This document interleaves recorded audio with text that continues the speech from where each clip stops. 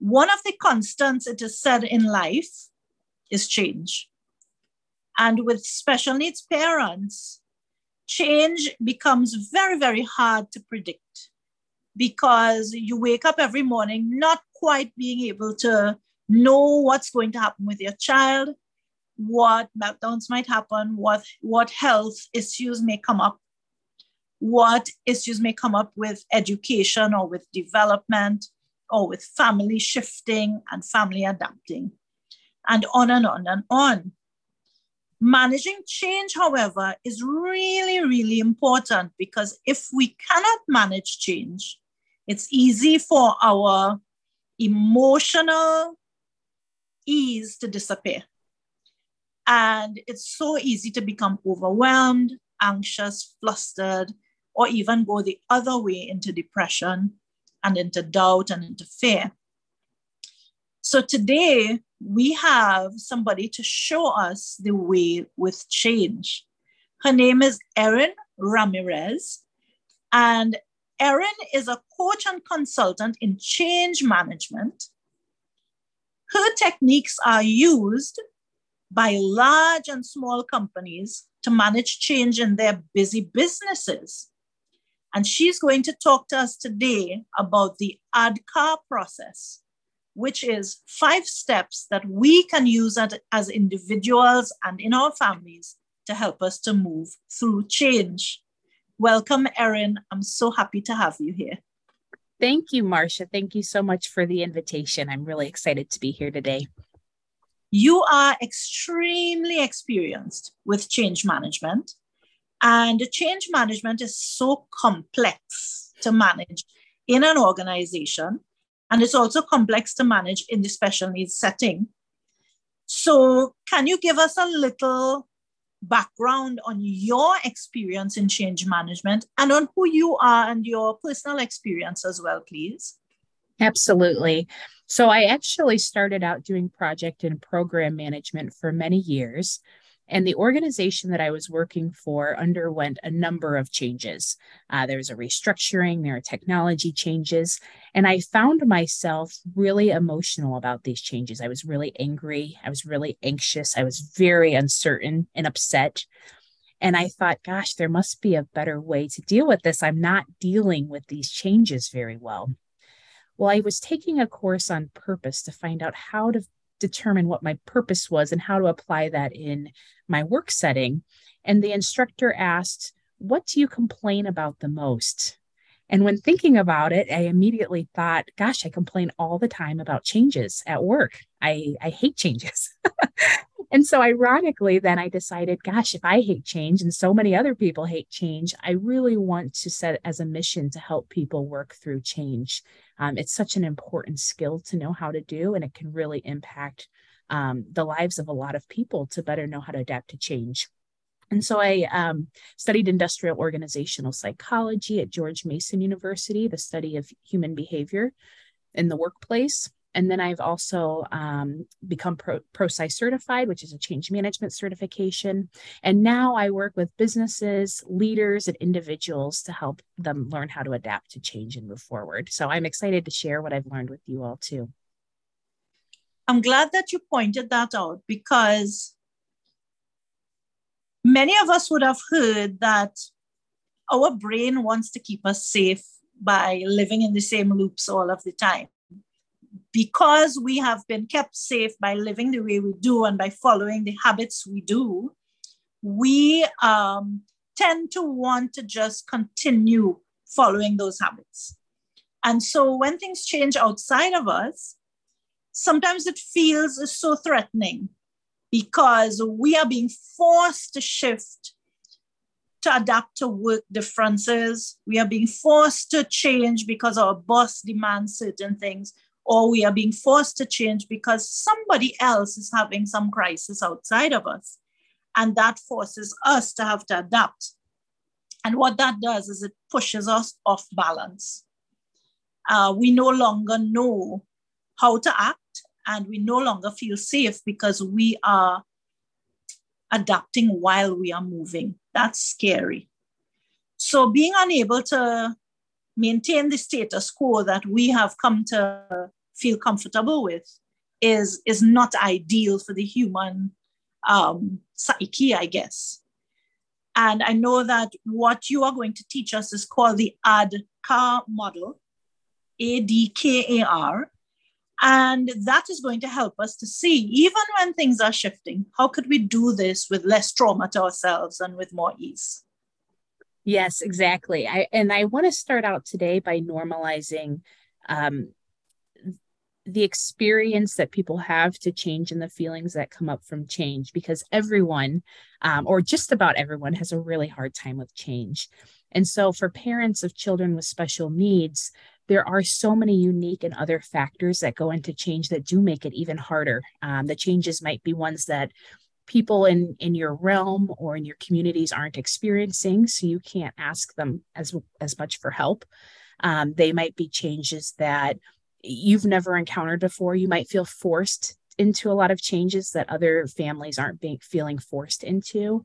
And so I just want to normalize that change is really hard for many people. And so especially as a parent of a child with special needs, it's normal to feel that these changes are difficult and to have resistance to the changes. But what I want to share about change is that change is a process of becoming different. And so I want to note the process piece, the process of becoming different, because so often, at least in my experience, I want change immediately. I decide that I'm making a change or something's happening, and I just want my family to get involved and everyone to move forward. And it doesn't work like that. There are some changes where the process can be sped up, or it can be really quick because maybe the change is easy to adapt to for everyone. But there are a lot of changes that are a long process, and that is normal and that's okay.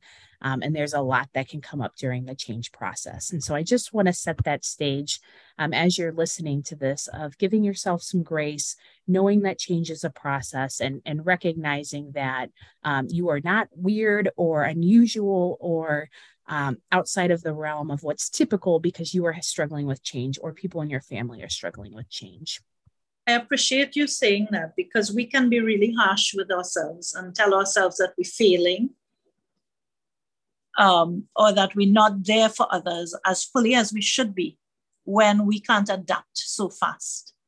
So thanks for pointing that out. Giving ourselves that grace really matters.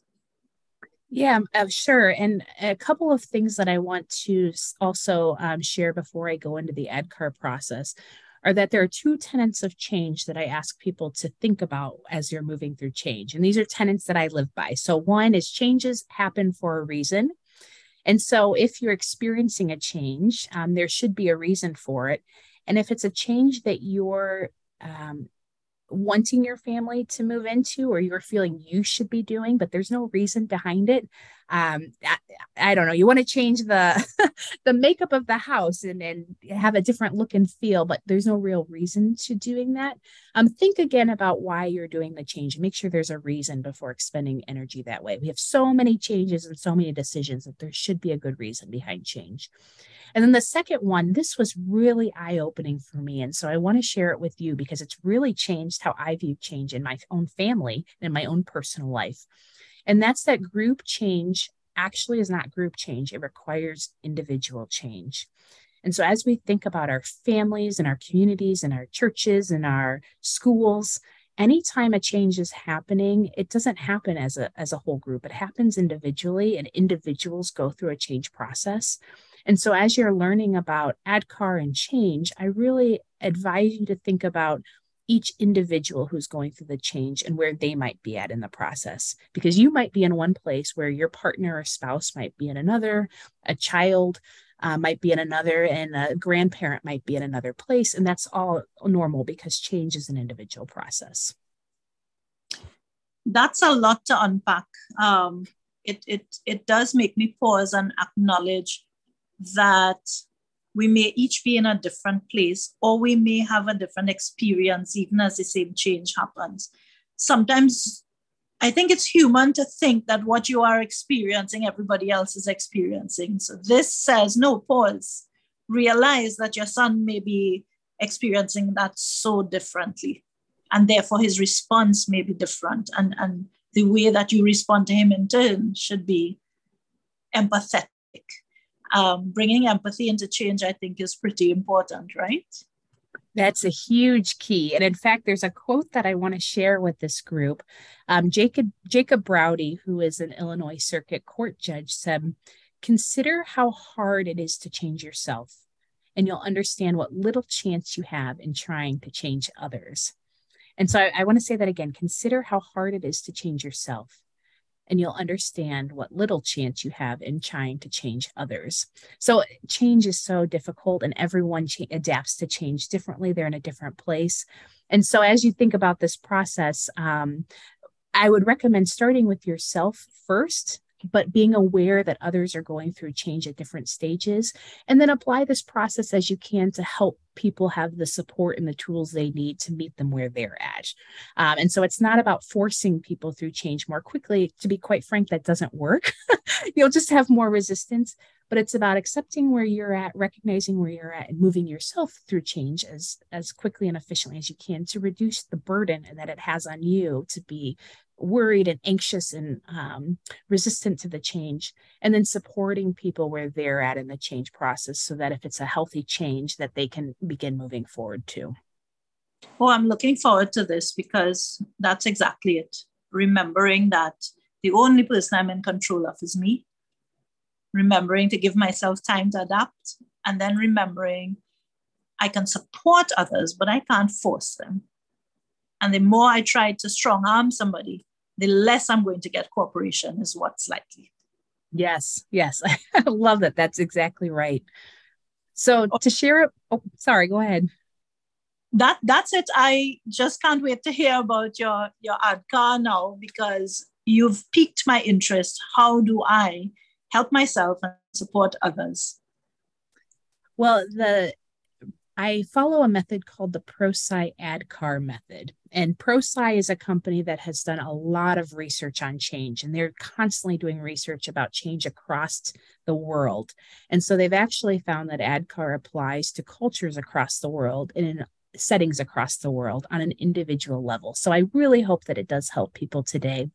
The first part of ADKAR is the A, and A is for awareness. And so that awareness piece is asking you to look at the why behind the change. So what is the change? Am I aware of what the change is? Why is the change necessary? And what's the risk of not changing? And so I can throw in an example to walk us through ADKAR. And the example that I will include is perhaps medical shoes. And so your child now is wearing braces. You used to always just shop at a normal big box store for shoes, and now your child cannot wear those shoes anymore. And so the first step then, when we try to put those shoes on their feet and they just don't fit with the braces anymore, there's suddenly an aha, like maybe I need to make a change here in my own life with purchasing different shoes for my child. And so you might start by doing research or asking the doctor and just learning about, what is this change or this process for buying new shoes. The second step is the D, which is desire. And the desire is, do I actually want to make the change? So what's in it for me? Is this a personal choice that I get to make to change? Change is always a personal choice, whether you feel forced or not. To actually move forward with the change is always a personal choice. And then, am I going to engage and move forward with this change?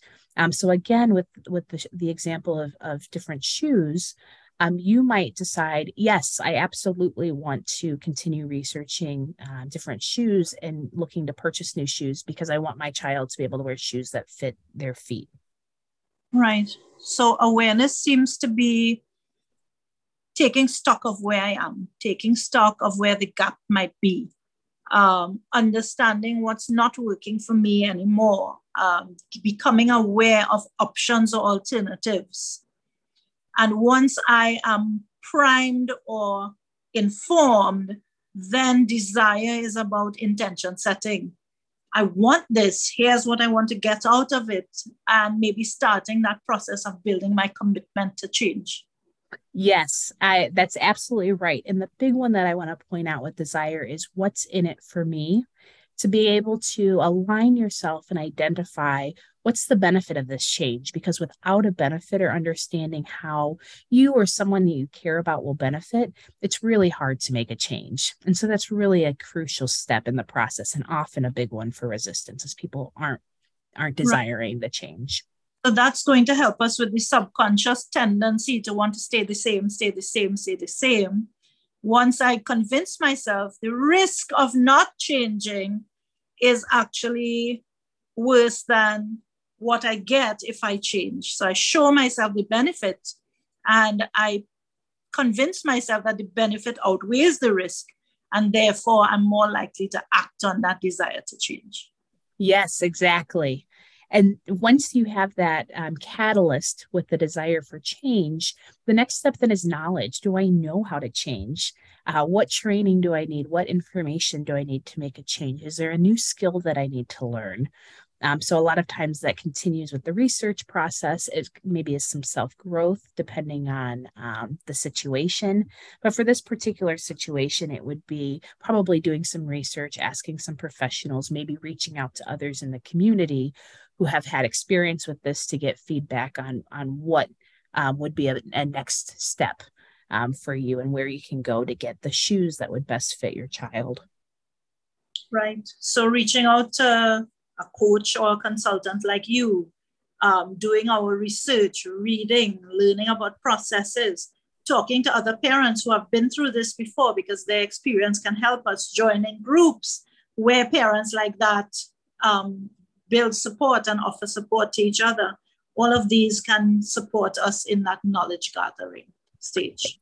Yes. And I know for parents of children with special needs, gathering the knowledge can be a really difficult piece. There might be limited knowledge about the needs that your family has specifically. You might not have as strong of a community. And so that's where listening to podcasts, joining a group that with people with shared experiences can be really valuable, because we all do need knowledge to be able to move forward. And there are so many changes that you're facing that that community can help support you through. Perfect. And closely tied to knowledge is ability then. And so you might know how to make a change, but are you actually able to demonstrate the change and do it? And so in this example, it might be purchasing the shoes and putting them on. But there are some other examples like moving to a new school system, using a new medical provider, figuring out new family dynamics, where the ability piece can be really hard. You might have the knowledge in your mind, but then actually moving forward and implementing it can be hard. And that's where coaching can be really helpful, or again, that community to help walk you through some action items to live out the change. That's so critical, because I can read a list of 5 things and they say, follow these 5 steps and you'll be all sorted.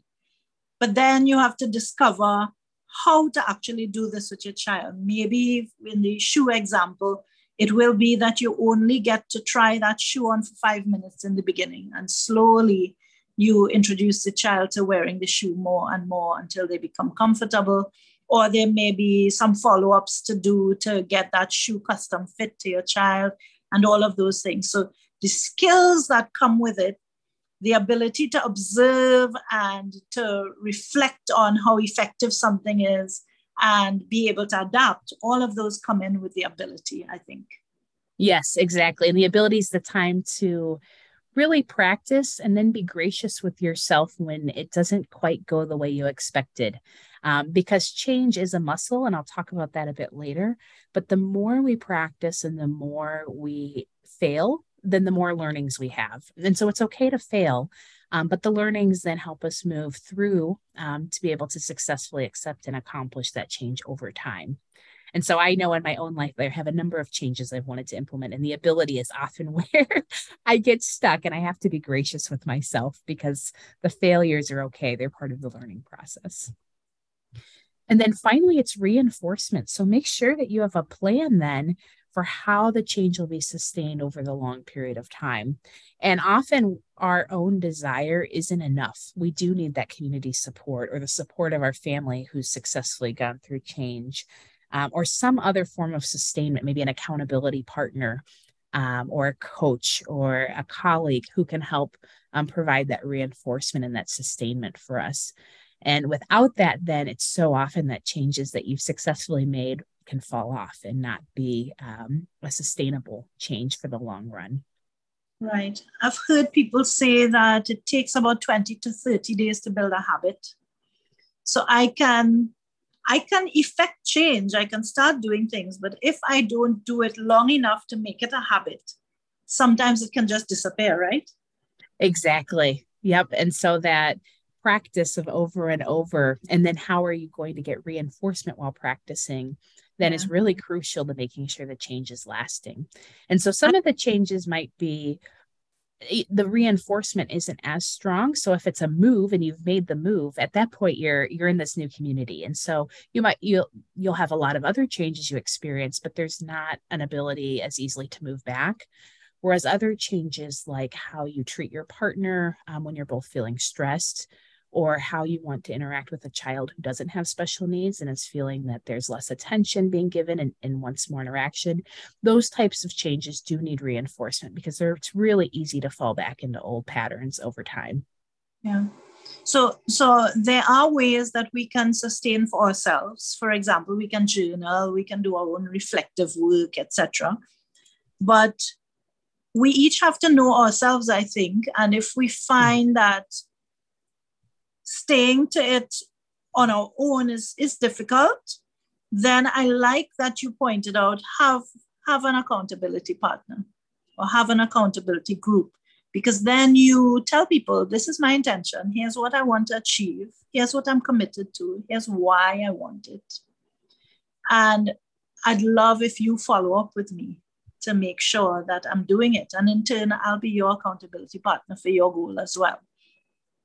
That builds community, and community is a big part of keeping us on track because visibility helps, but also that encouragement, that also matters. Yes, and I encourage you too to look at your own family setting as community as well. I know so often it's hard to receive feedback, but that open communication is what really can help provide that accountability. So if it's a change within your own family that you'd like to make, during that reinforcement stage, if you know that you might not stick with it, you could ask your family, hey, could you tell me this sentence if I'm not sticking with it? To your child, you could say, Mama, I need more time with you today, or let your child know how to provide that reinforcement to you if they're needing something and you're not able to meet their needs without being reminded that this is a change you wanted to make. This has brought a lot together for me, Erin, and I want to say thanks, because there are so many things that I want to change in my family, and there's so little time to get it done. But what's coming for me is there are so many changes that I want. I want to be fitter. I want to spend some time building my relationship with my son, who is not special needs. He's a teen. Getting my child, my special needs daughter outdoors, rebuilding a relationship or tightening up a relationship with my husband. And I see all of these things as individual things that I must do. And I immediately say, but I don't have time to do all these things. And when you spoke about reinforcement, it came to me that what I think I'd like to do is every evening, just for 10 minutes to start, take a walk. We just bought our first wheelchair for our daughter. Take a walk with my husband, my son, and my daughter through the neighborhood for 10 minutes, which isn't very hard to do. But it gets out in the sun. It gets me talking to my son. It gets us loving each other as a family.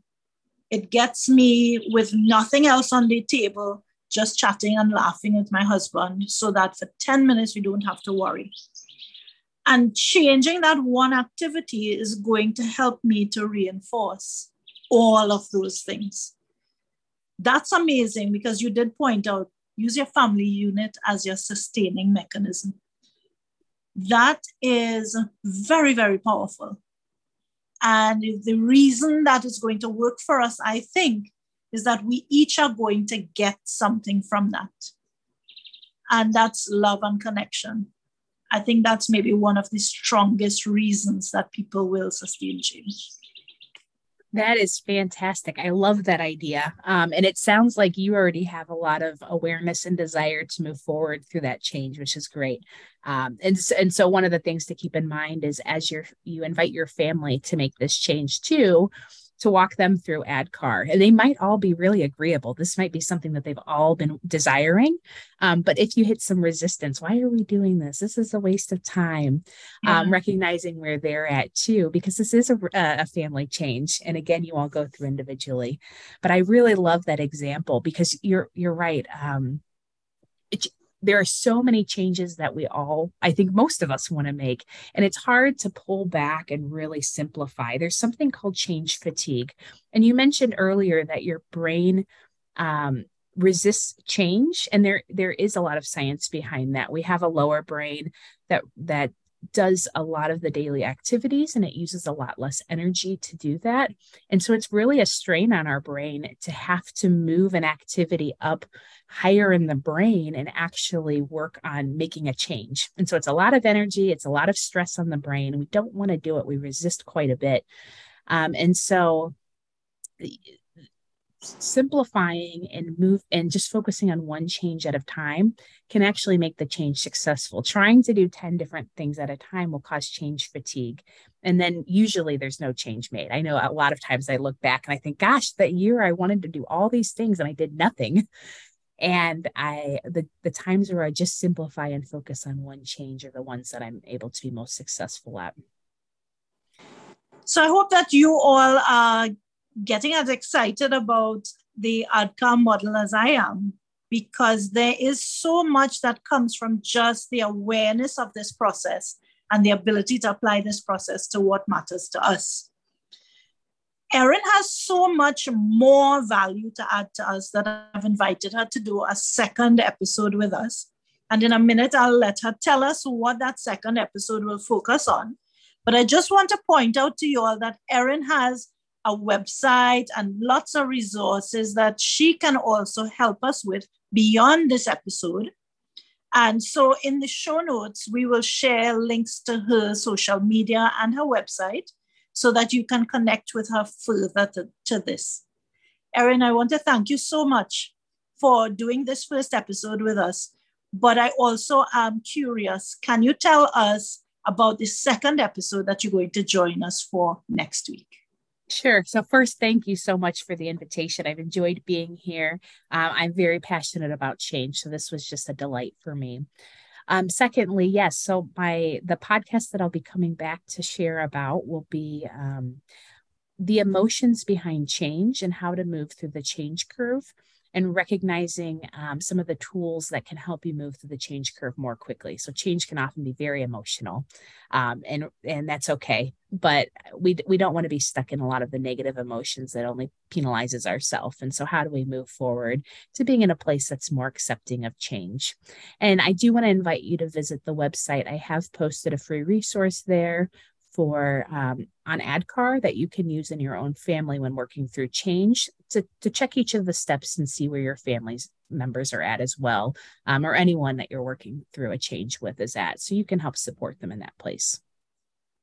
Thanks so much for going through the trouble of making a handout for us to support our community. I'm sure that people are also going to really appreciate that.